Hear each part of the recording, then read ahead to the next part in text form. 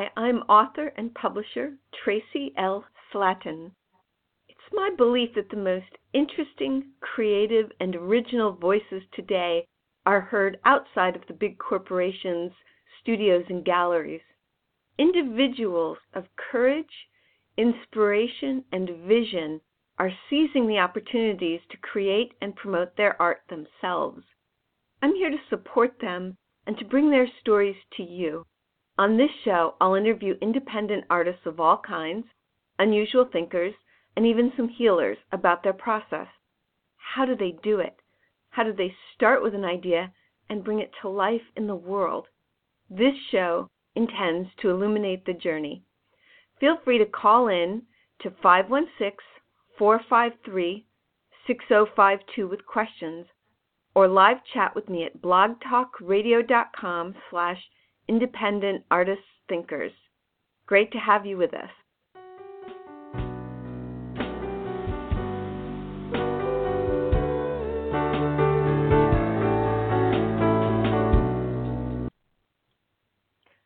Hi, this is Tracy L. Slatton, and Independent Artists and Thinkers is back.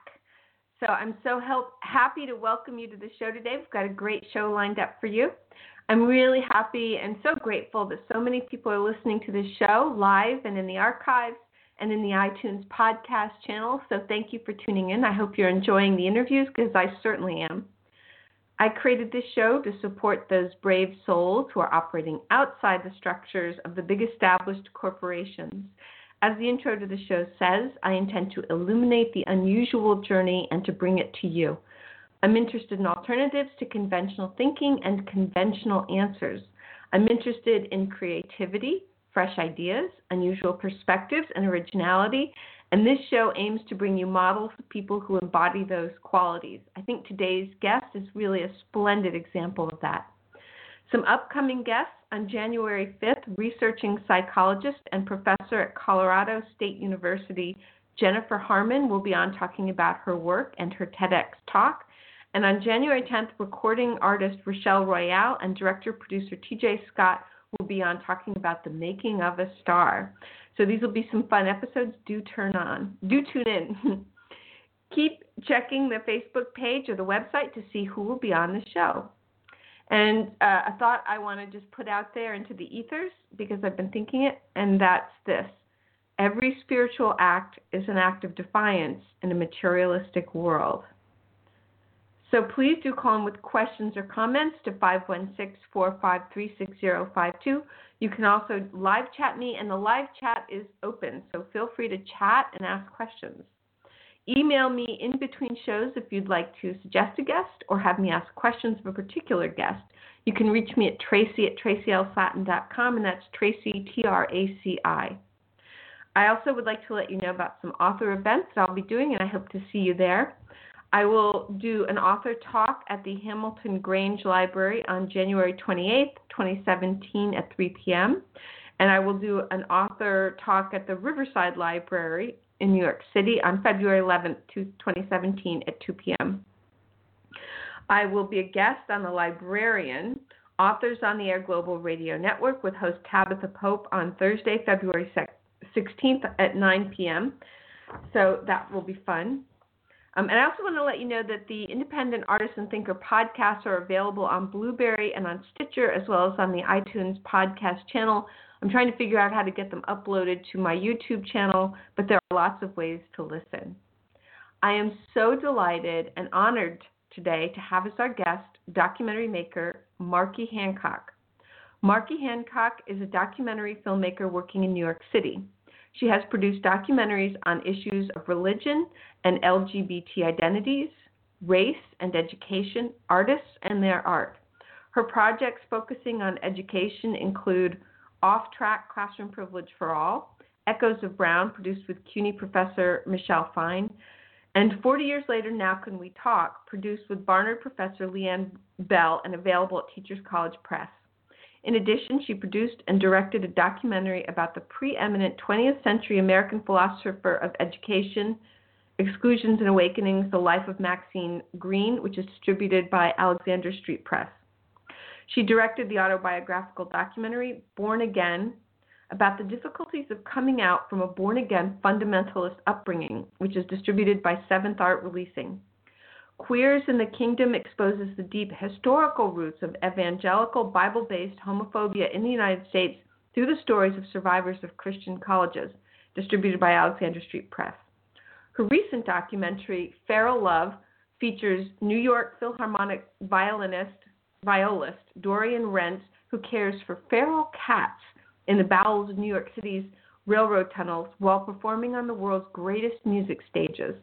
Feral Love questions who matters and what counts as the film follows Dorian's passions for music and feral cats. Clips of Marky's work are available at www.hancockproductions.com. Marky, hello. Welcome to the show. Hi, Tracy. Thank you. It's a pleasure to be with you today. I'm so grateful you're here.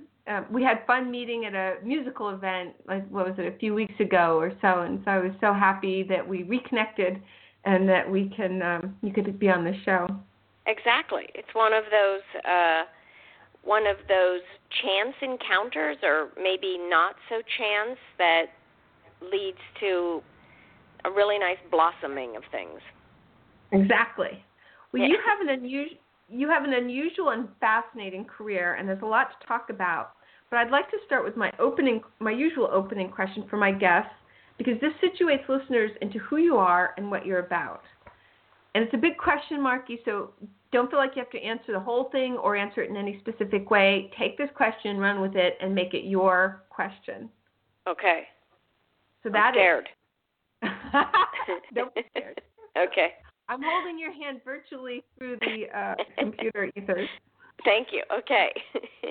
How did you begin your journey, and what has it taken for you to arrive at the place where you are currently? What training did you have? When did you know you were going to be involved with documentary making? Were art, education, and documentaries a major presence in your home when you were growing up?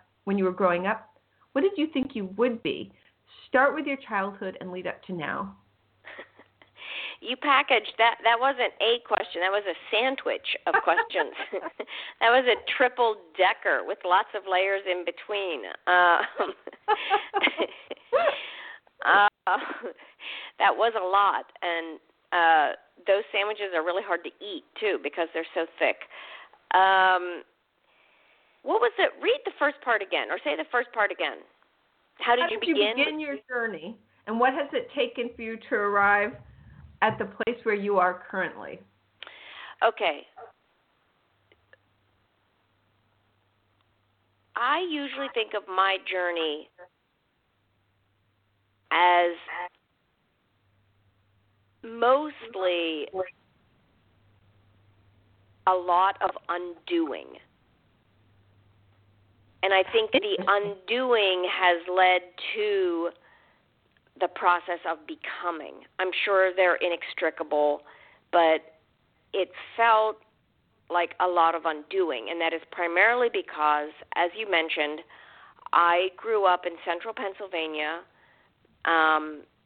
which is oftentimes referred to as Pennsyltucky, and I grew up in a profoundly religious, fundamentalist, evangelical, born-again, Republican, conservative Christian family. And it really was all of those things. And so I really grew up in the cocoon of religion, and that has left an indelible mark despite all these years of undoing. I mean, precisely because of that intense religion, the mark almost has been the undoing, the constant unspiraling. So I think that's the start. I think I sort of grew up kind of blanketed, and I followed I really believed it too. It wasn't, it was a thorough indoctrination. One of the things for which I am so grateful is that at least we went to public schools. I really worry about kids that are either homeschooled in those extreme religious environments or kids who are sent to religious schools. In my case, it would be a Christian school, but whatever the fundamentalist religion is, if you are, that's just another layer of cocooning, which makes it that much harder to get out of and to really find your true self. So I'm really grateful that at the time of my growing up, Christian schools were not as big as they are now, and homeschooling wasn't as big as it is now. So that helped me a lot. But we went to church regularly, and much of this is in my documentary Born Again, which was simultaneously also part of the undoing and the becoming. And then I went from there to a Christian college where my mother had gone to and my brother had gone to. And then from the Christian college, I went to Princeton Theological Seminary to sort of continue the tradition. And then finally it got to the point where I kind of made a break. I did make a break, and I ended up in Europe for a few years, sort of being lost and trying to find myself. And that was Well, let me ask you. Yeah. Let me ask you. So was there a moment when the light bulb went on over your head when you said, I am unique? And how long did it take for you to go from I am unique to I am great, I am okay and fine and great with being unique? I don't know if there was a moment, because coming out from under that, I think it was small flickers along the way. I don't know if there was ever, and maybe I'm reacting because that's almost like the type of conversion experience that you live through when you're in a religious household that believes in a conversion experience. So I think I'm mistrustful of those kinds of moments. I think they can happen for other people, and I'm sure they have, but I don't know if that happened for me. I think it was a long, slow, gradual unwinding. And I don't know, I also don't know, unique probably wouldn't have been the first thing that hit, that would have happened. I think the first thing that would have happened was, I can do this and I'm not going to hell. So I think unique was a long way away. Mm-hmm. And I think if I am unique, it's probably just because I survived a religious upbringing, and there are a lot of people who've done that. So I don't know if I had that big aha moment. Is that a disappointing answer? For you, it was an evolution into being who you are. Yeah. Yeah, and I think it had to be because the indoctrination was so thorough. So to break away from that it can never happen in a moment.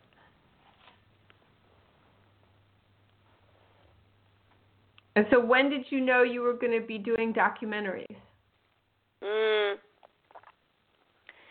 That too was that was a little bit more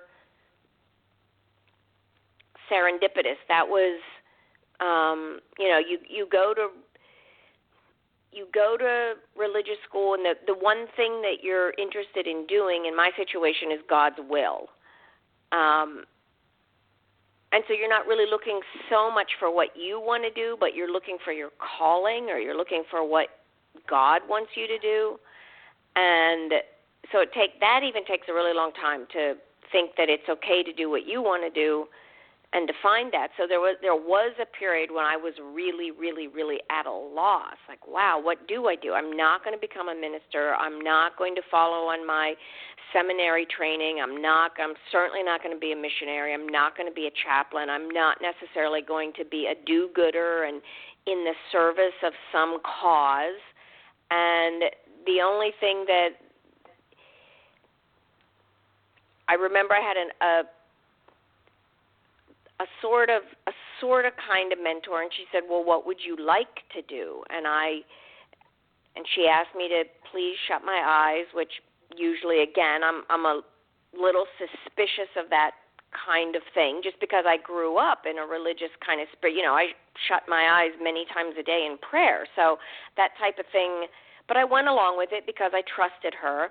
So I shut my eyes. We're sitting on her couch, and she said, well, what would you like to do? And that was a really profound question for me, because desire isn't always a positive thing. It's actually often antithetical to what you think God wants you to do. So what would you like to do? And in that moment, I was able to relax and think, well, what would I want to do? And it just seemed like a big blank slate. And I'm in my middle 20s, late 20s at this point. And I'm thinking, wow, what would I want to do? And the first thing that popped into my mind was I had attended a film festival for about a week, and it was the Berlin International Film Festival, and I just thought it was amazing. And I loved everything I saw and thought, wow, this is fantastic. And I said, well, I think I would like to make films. I really enjoyed that. Really was powerful to see all these films. And so then the second thing that this mentor-type person did was she said, okay, let's go with that. And she got up and picked up the phone and called Columbia College, which is in Chicago, not Columbia University, but Columbia College in Chicago, which actually has a very good film program. She got me an interview a couple of days later. I went to the interview, I applied, I got in, and I started in film school. That's cool. Yeah, it's stayed with me, and I'm very grateful to her for that moment, always will be, and it was kind of a nice two-prong lesson. Like, not only did she create a space where I could have a vision, but then she also acted on it, and that really was the next step that I needed to. And so it was a good lesson in a lot of ways. It'd be nice to sort of, I keep that in mind with other people too. It's one thing to offer a suggestion, but then to help them take that first step in realizing it. Yeah, that's a wonderful thing to be able to do. Yeah, when you can, right. When you can. Yeah. Well, let's talk about your most recent film about feral cats. How did you come to make this film? Why is it important? Feral Love, that was also sort of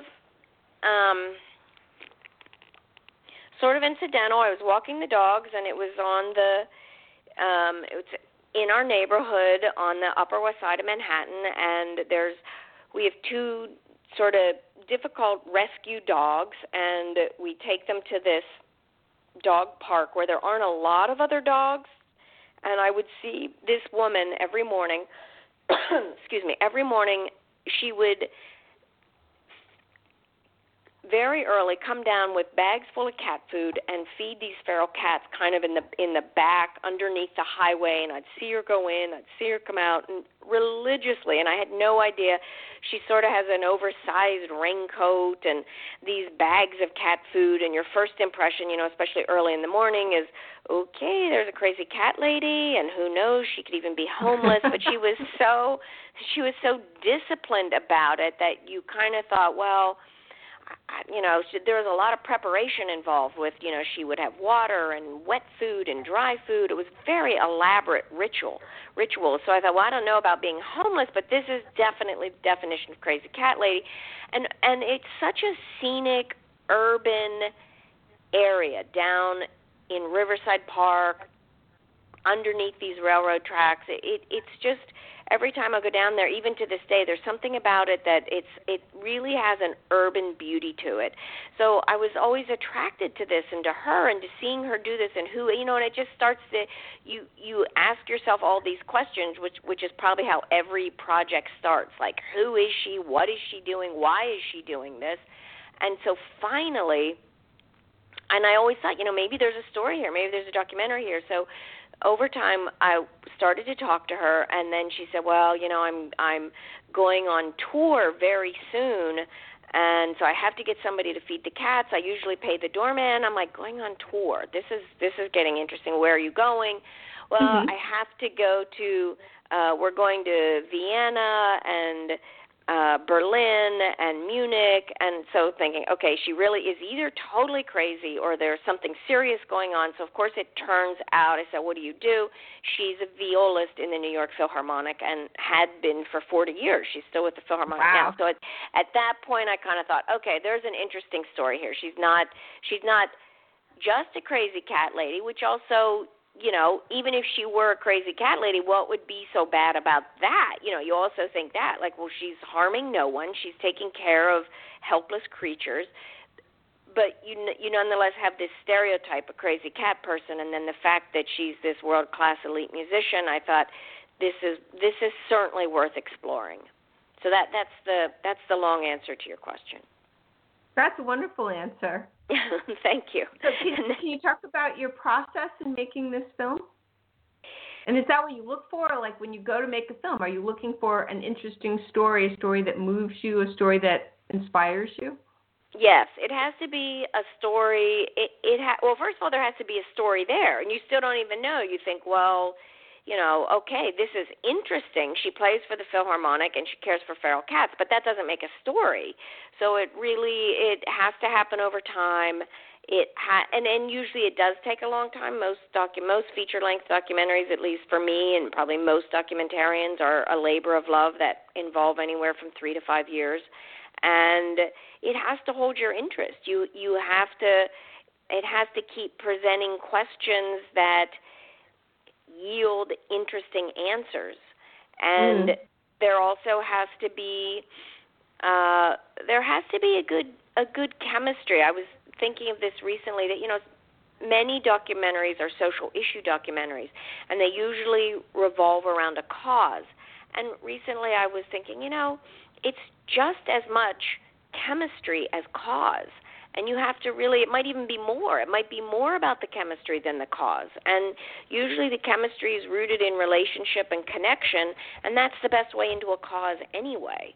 So I'm sort of more and more seeing how that's so important in the telling of any story or the making of any film. There has to be that connection to sustain it for that period of time.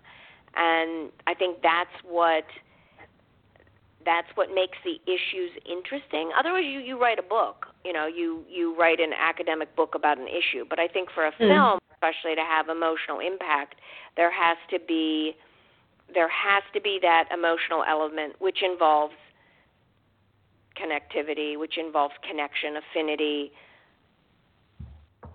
a shared sensibility, or at least an understood sensibility. And so, over time that developed between our protagonist in the film, who's Dorian Renz, and I really enjoyed getting to know her. And the film sort of does that. It was almost like as I, the filmmaker, got to know her, you, the viewer, get to know her too. So it was very much a parallel process that was happening, and I think the viewers can feel that in the piece. I think the slow unveiling of who Dorian is and her relationship to these feral cats and turns into a relationship with us, and that inspired me the whole time through the project.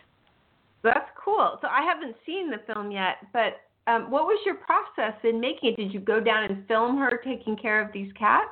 Yes, exactly. I would follow her. She would, I sort of became the crazy cat lady too, because I'd say, okay, I'll meet you at 7 a.m., and it was a harsh, bitter, cold winter.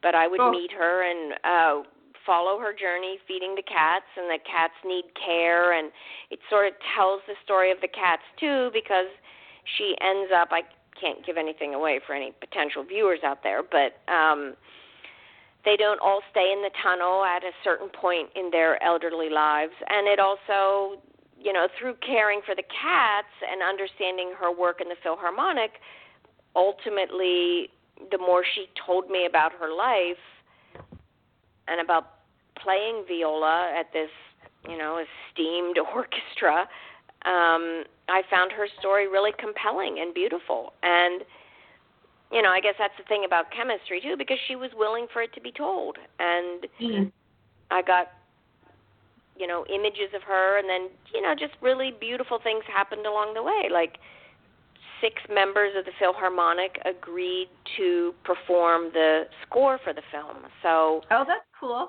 Yeah. So it's really, so the documentary is filled with just gorgeous music by the Philharmonic musicians, and we filmed them performing these beautiful pieces.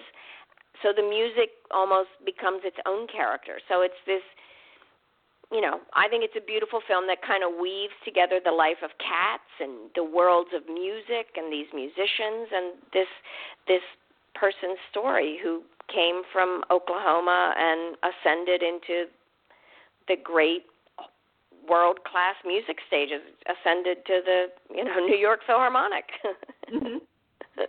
So in your bio it says Feral Love questions who matters and what counts as the film follows Dorian's passion. So what are some of those answers for you? Who matters and what counts? Well, those are the questions that the film made me ask all along the way, like who's going to care about her feral cat colony? Why do they matter? And for me, anyway, making the film was just a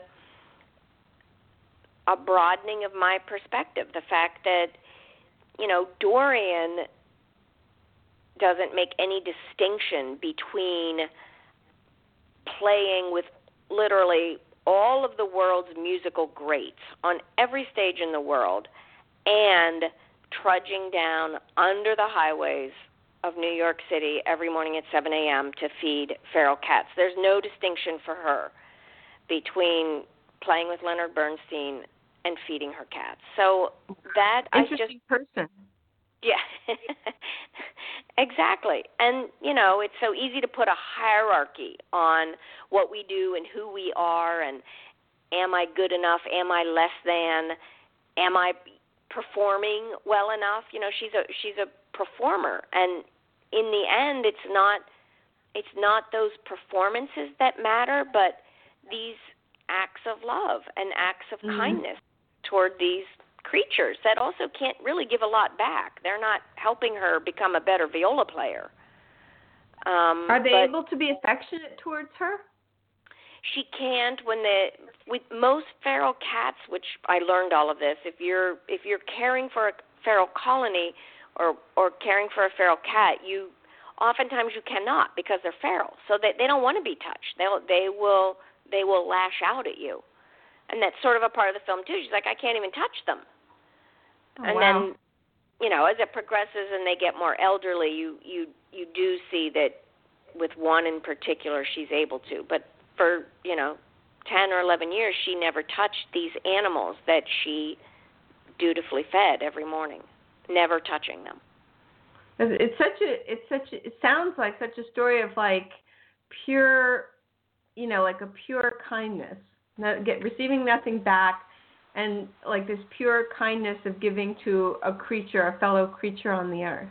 Right. I think you're right, Tracy. And she sort of talks about that too, that, there's not much they can do, and it is just a pure act of love. And she even says at one point, she says, people say to me, why are you doing this? You could be helping children. You could be helping. And she says, I think it's a really profound line. She says, you can't choose what your loves are. And I love these animals. And none of us really do choose, it's I think you can grow into things and increase your appreciation, but, why spend all the time accounting for it, Right. Why not just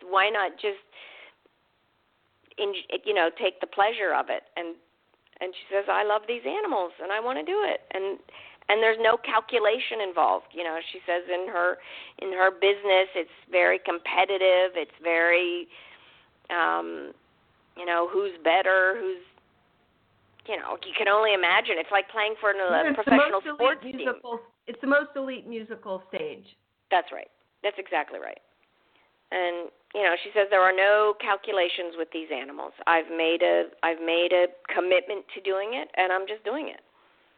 That's so there is something pure in that. There's something really kind of unquestioning, and there is a freedom in that. And it would be nice to embrace it more. Yeah, that's really cool. Well, we're about halfway through our show, so I'm just going to take 30 seconds. I warned you beforehand, I have a 30-second commercial for my books. Great. So I'm just going to play it right now, okay? Please. When you find an author you love, you read everything they publish. International best-selling author Tracy L. Slatton is one of those writers. Her book Immortal is a rags-to-riches to burnt-at-the-stake story of an orphan boy in Renaissance Florence. Broken is the story of a fallen angel in Nazi-occupied Paris, and her award-winning romantic paranormal dystopian After book series. Also, her bittersweet sci-fi romantic comedy, The Love of My Other Life. Read one and you will be hooked. Find all of her books at TracyLSlatton.com. Marky, are you here? I sure am. Yes. So that's my 30-second commercial for my books. Hopefully, I love it. I have to read them. I have to start to engage in them.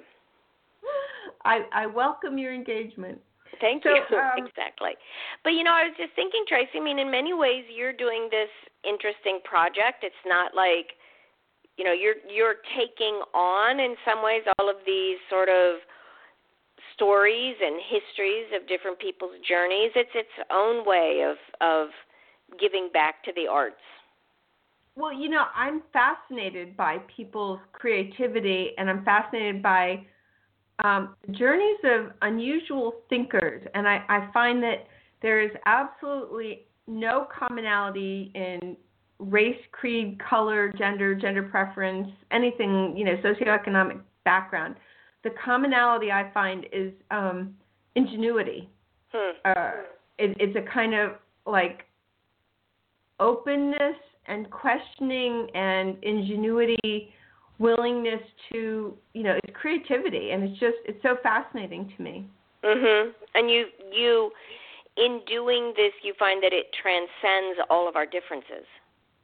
I do. I find that bridges can be built through creativity, that no matter where people are, there are some exceptions, obviously, but mostly what I find in dealing and talking to lots of, partly I've met a lot of artists through my husband, and but in talking to artists, musicians, people who are really good at the arts in some way or another, whatever it is, I find that they can always build a bridge to other artists because they kind of get it. The journey is similar. We're all kind of on Joseph Campbell's hero's journey.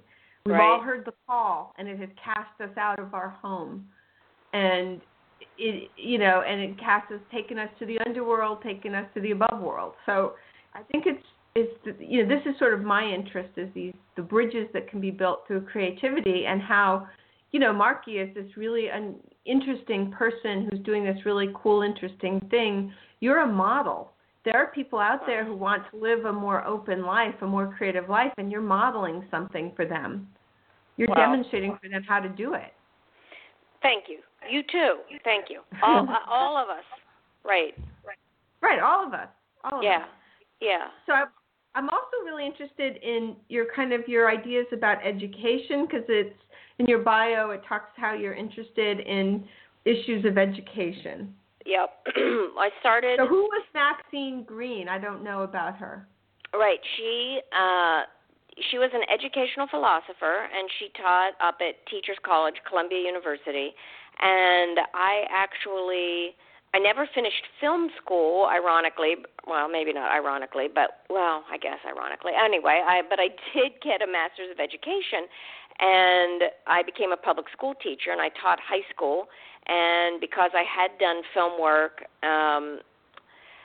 I would teach a video class to high school kids, which was hugely popular and successful, and I really learned a lot from the students, and I think they enjoyed the sort of non-traditional class that they could take with me. And in getting my Master's of Education, she was one of the few, she was probably the only philosopher of education who was a woman. And I just found her writing to be transformative. And she's in that old progressive education mode that unfortunately exists only in pockets around us today.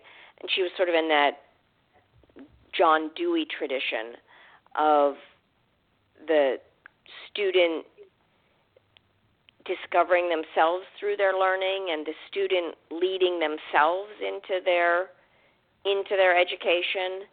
And certainly nothing like what we have today. So as I was learning to be a teacher, she was actually, her writing and her way of thinking was actually teaching me also how to be a student. And she was really instructive in teaching me how to think for myself and how to be my own person, which was so integral to my education. And that is the philosophy, actually, that a lot of people today would just roll their eyes at and say, yeah, how'd you do in the standardized test? And learning how to do well on tests has nothing to do with learning with becoming who you are. Education, they would say, is not about becoming, but it's about producing. So Maxine Greene was the antithesis of all of that. And that whole way of thinking, as I said, is sort of out of favor today. So anyway, she made a huge impact on me when I was getting my Master's of Education and as I was beginning my short-lived teacher's career, and that's pretty much what I thought and how I taught in the classroom.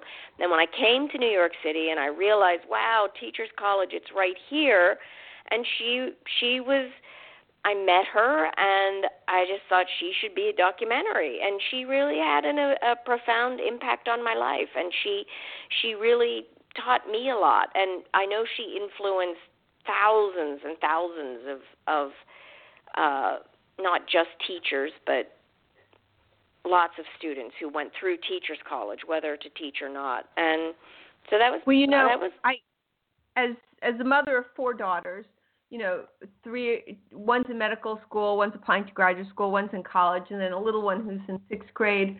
You know, I worry about the education system, and my daughters have attended amazing, wonderful schools. But, you know, I went to college early. I went to Yale, and I spent a lot of time sitting on rocks staring up into the sky. And I don't think any kid who's doing that now is going to get into Yale. And that concerns me because that was the birth of me being a novelist.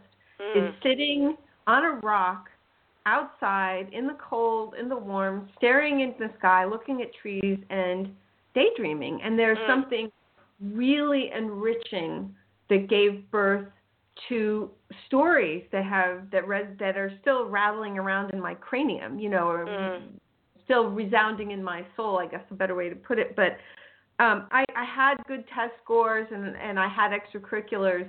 But the stakes have become so high for getting into the elite colleges that I think very few kids these days who get into Yale, Harvard, Princeton, some of these most elite schools, they're not getting the opportunity to do what I did that made me who I am, which is, you know, sit and daydream. right. And I'm concerned because these kids, most of them, you know, when you look at the kids who get into these schools, they've already, like, invented a cure for cancer and... You know, they've created nuclear fission in a thermos, and they've done all this stuff, and they're like 18 years old, and they haven't sat still to do nothing. Right. And I worry. And at the same time, I wanted my daughters to go to good schools, and I certainly, you know, put them into paths where they had good extracurriculars and they were very busy. And, of course, we live in the city, so they didn't get a lot of opportunity, except at summer camp, to go sit on a tree stump and imagine things. But Yeah. I am concerned that there's too much emphasis on production and not enough on that kind of inner development that Right. you seem to be talking about. Right. No, that's it. That's a beautiful image. I love that image of you sitting on a rock, staring up at the sky and the clouds, or staring at nothing. Or I think it's hard for anybody to do these days, and I think it's so regenerative and necessary, and I think it's really hard for us to do it. Really hard for us to do it. And you're right. That's a beautiful, and you think, well, how could that daydreaming, doing nothing possibly lead to you being such a prolific author? And that's really interesting, that the genesis of all of your own productivity is actually originated in a state of just sort of pure being. Yes, that's a great way to put it. And to this day, especially as I've gotten older, and I don't know if this is the same for you, but as I begin to understand my own process and the source within me that is the wellspring for my creativity, if I find myself daydreaming, man, I'll push back from my desk, put my feet up on my desk, and just let it rip. Wow, that's I'm like, nice. Okay, I'm gonna spend the next half hour following this line of thought because I don't know where it's gonna lead me, but I'm willing to follow it.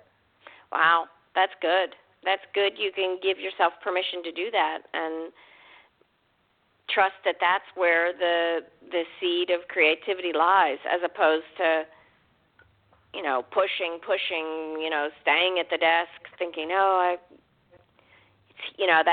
kind of constant work, but you're actually nothing good's coming of it, really. So that's great. I could use more of that myself. Okay, I give you permission, Marky. I appreciate it. Thank you. Is this the kind of thinking that Maxine Greene was doing when you talk about inner development? She was an existentialist, which is also, probably considered old school. So she would, probably say that the act of being, the act of, recognizing oneself, that's where knowledge begins. And it doesn't begin with the curriculum or the standardized test. It doesn't begin. She certainly one of her mottos was, "It's not the answers, it's the questions." And that's where learning starts. And then she would say, "It's not the answers question. That's where learning starts." Yeah. So, and that process of becoming, for her and for someone like a John Dewey, that process of becoming oneself is what leads one to learn. The desire to know oneself pushes you out into the world to know the world around you. And, that line of thinking is it's so sad that it's, it'll come back. That all comes in waves, and that is the old school progressive way of thinking about education, and now we've gone the complete opposite way, and I think it will run its course, and we'll get back to that, I hope, but we're certainly not there now. Well, let me just go back. You said that she was an inspiration for you. Who are some of your other inspirations? Who has inspired you?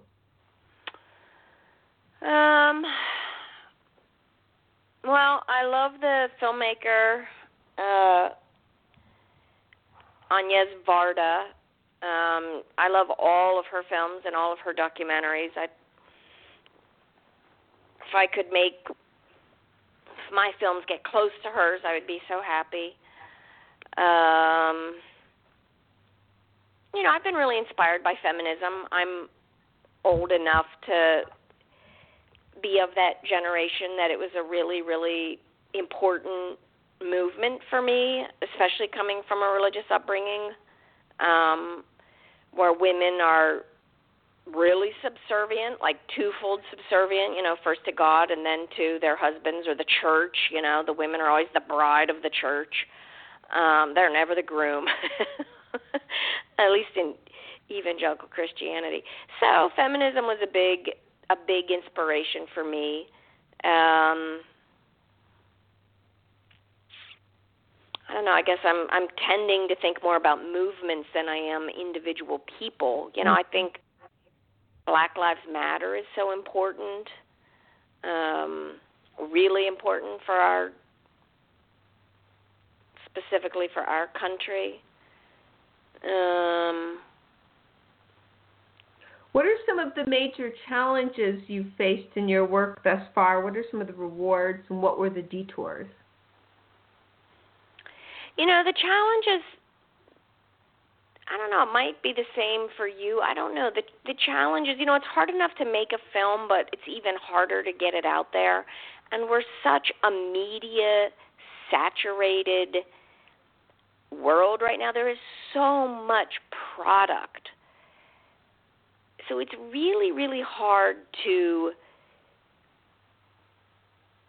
I find to push it out there, to find the audience, and then to trust that your work will find the audience. And that can be discouraging. That can be really hard to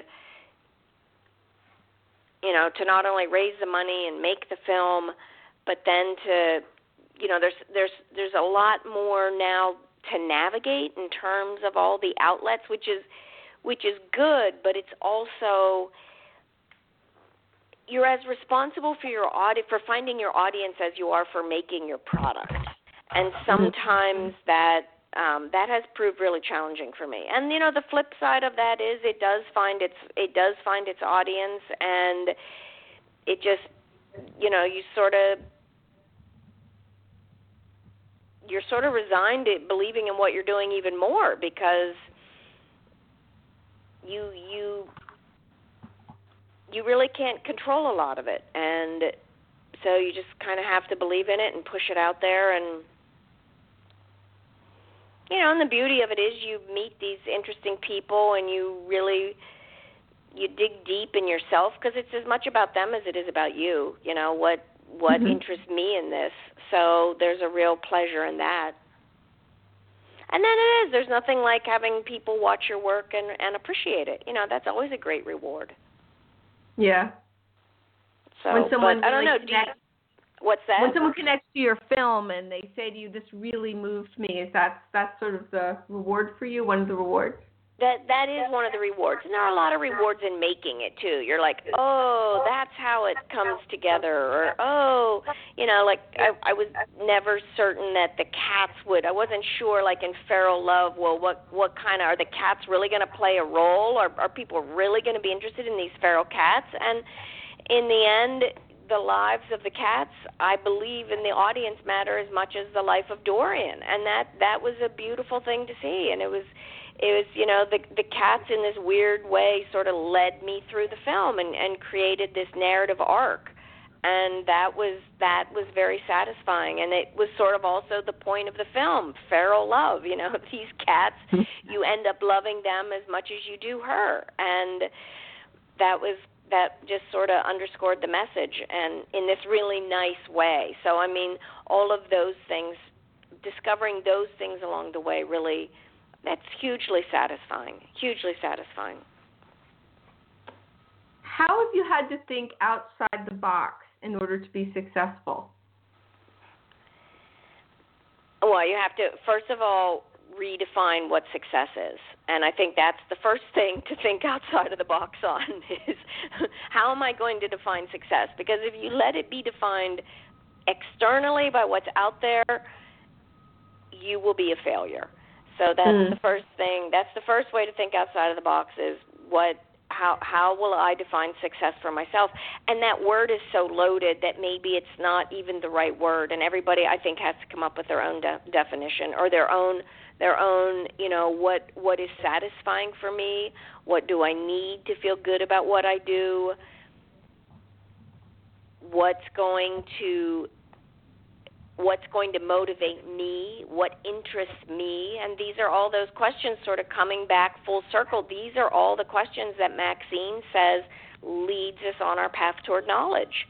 And those are the questions that you just keep asking for your career. Who do I want to be? What do I want to become? Because of course it's never ending, and when you stop asking the questions, then it really has reached an end.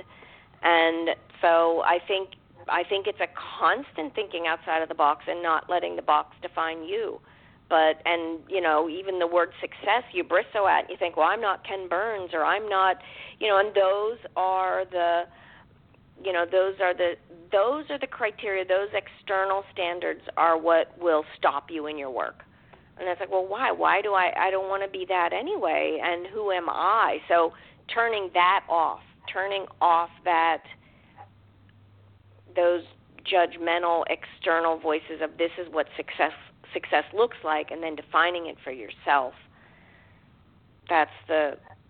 And what are some of the moments when are there times you felt to yourself, okay, I feel successful now? What are some of those times? I think seeing films really come to life, and realizing that they have really, you're sort of most often like, you're always working with a blank page, and and then to, slowly see them filled and have it take on its own life and its own message, and to see it realized, I think that's, then you start to feel successful, like, oh, there it is. Now it exists outside of me. It's real, and people are seeing it, and I think that feels good when you 3 years later, when you say, aha, I thought there was something there when I saw that crazy woman feeding those cats. So we've got about 9 minutes left. Do you have any advice for young documentary makers or people who want to go into this field? That's such a good question.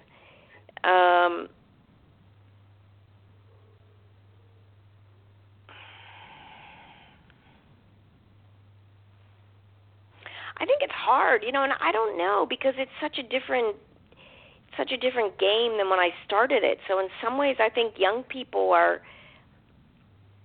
they probably have better advice for themselves than I do. But I really think I just flash back to that mentor sitting me down on her couch in her living room and saying, "Shut your eyes, and what would you like to do? What gives you pleasure?"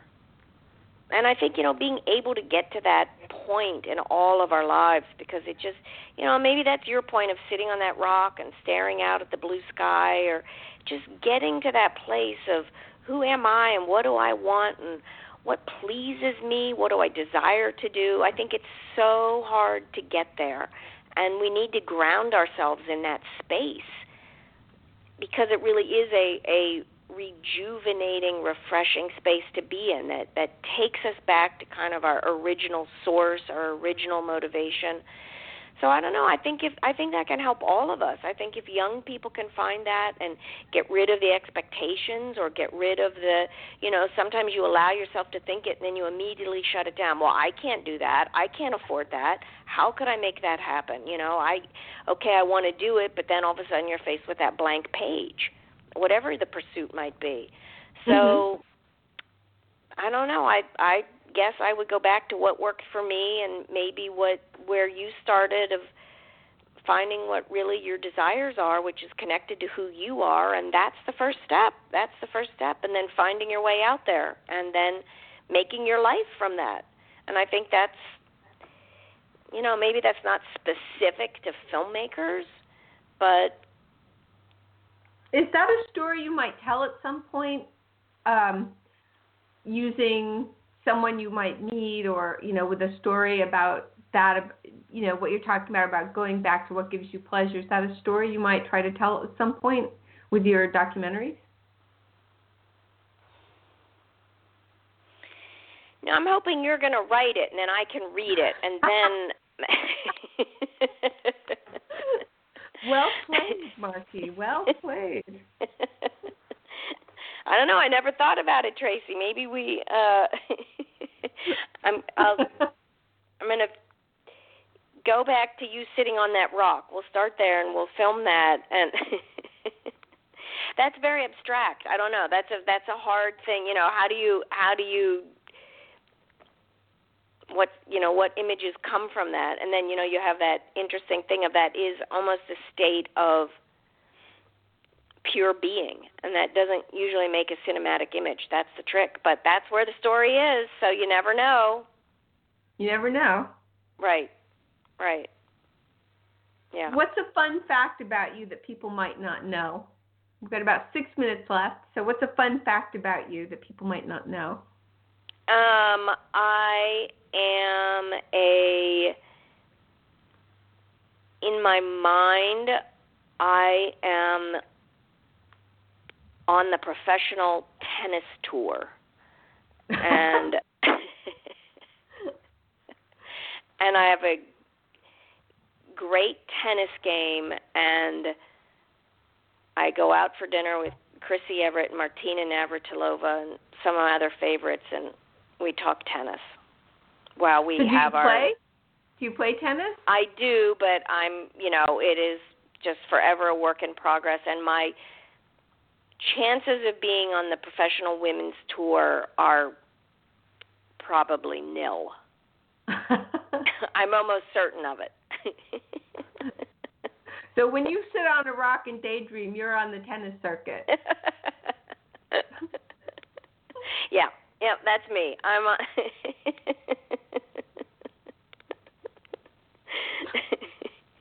I went to the Indian Wells tennis tournament last March, and a friend of mine who is a professional got me a player's pass, which was, for me, was like, oh my God. And so I was able, with this player's pass, it was legitimate. It was, she actually got the pass from players can have like 2 or 3 people in their entourage or however many, how famous they are. So I had one of these player passes, and I would sit in this tennis lounge, and I was just like a crazy stalker. And I had to sit there and pretend that I was totally cool and that I was just, somebody's like, I don't know, massage therapist or something. I'm sure they all looked at me and thought, oh, whose grandma's there? Or, oh, look, so-and-so must have brought her mother along. But I was just in heaven, and I would sit there and try and take these pictures sort of discreetly. I would pretend that I was on my phone, and then I'd snap a photo of someone and send it out to my friends and be like, look who I just saw. I'm 2 tables away from her. Oh, my God, I'm eating lunch next to Simona Halep. Oh, my, it was just, that's the closest I am to, like, being a groupie. That was it for me. Like, wow, it's like tennis pornography. It was embarrassing. My friends were embarrassed. Like, are you going to come watch the matches, or are you going to hang out in the players' lounge again? And you were hanging out in the lounge? As much as I could, without looking like a creepy stalker, yeah. And so what else do you do in your spare time besides tennis? I know you walk your dogs, because that's how Sabin and I met you, walking our dogs and seeing you. Keeping our dogs a bit away from your dogs, but... I know, I'm sorry. I know, I told you I have troubled dogs. They're rescues. I know. I know, exactly. No, it's right. Okay. It's fine. God bless you for doing it. I mean, these dogs need homes, and you're giving them homes. Thank you. Right. I love to go to the movies. I love to read. I'll ride my bike, but not if it's rainy or cold. I like I don't know, I think it's great to live in New York City and to go to the theater, and you just sort of feel like almost everything I'm interested is here at my fingertips, and it's really, I'm so, so grateful to live here and be among it. So that's great. So we have about 2 minutes, and I use some of that for my outro. So do you have any last words? Last words. For this show. I know there'll be many more words from you in the future, but for this Blog Talk Radio show, do you have any last words? Any last words? I'm working on a new documentary about Code Pink, and they are a women-led peace activist group. They formed after 9/11, when the then President George W. Bush began the unnecessary and incredibly damaging war in Iraq. And I think this, which we continue to live with the consequences of that war that was completely illegal and uncalled for. And this group of women has been actively demonstrating and protesting ever since, and they continue to do so, and they have a bit of theatricality to them, and they wear their pink T-shirts and stand up in protests at all sorts of events.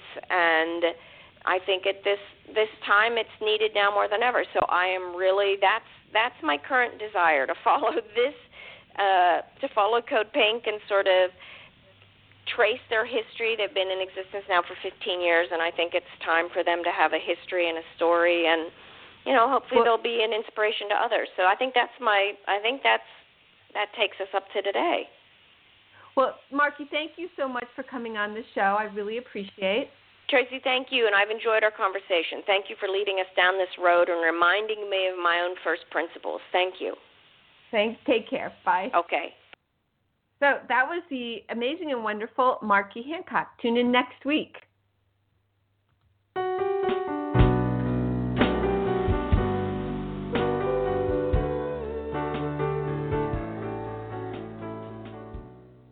This has been Tracy L. Slatton on the Independent Artists and Thinkers Network. Thanks for joining us. Come back next week.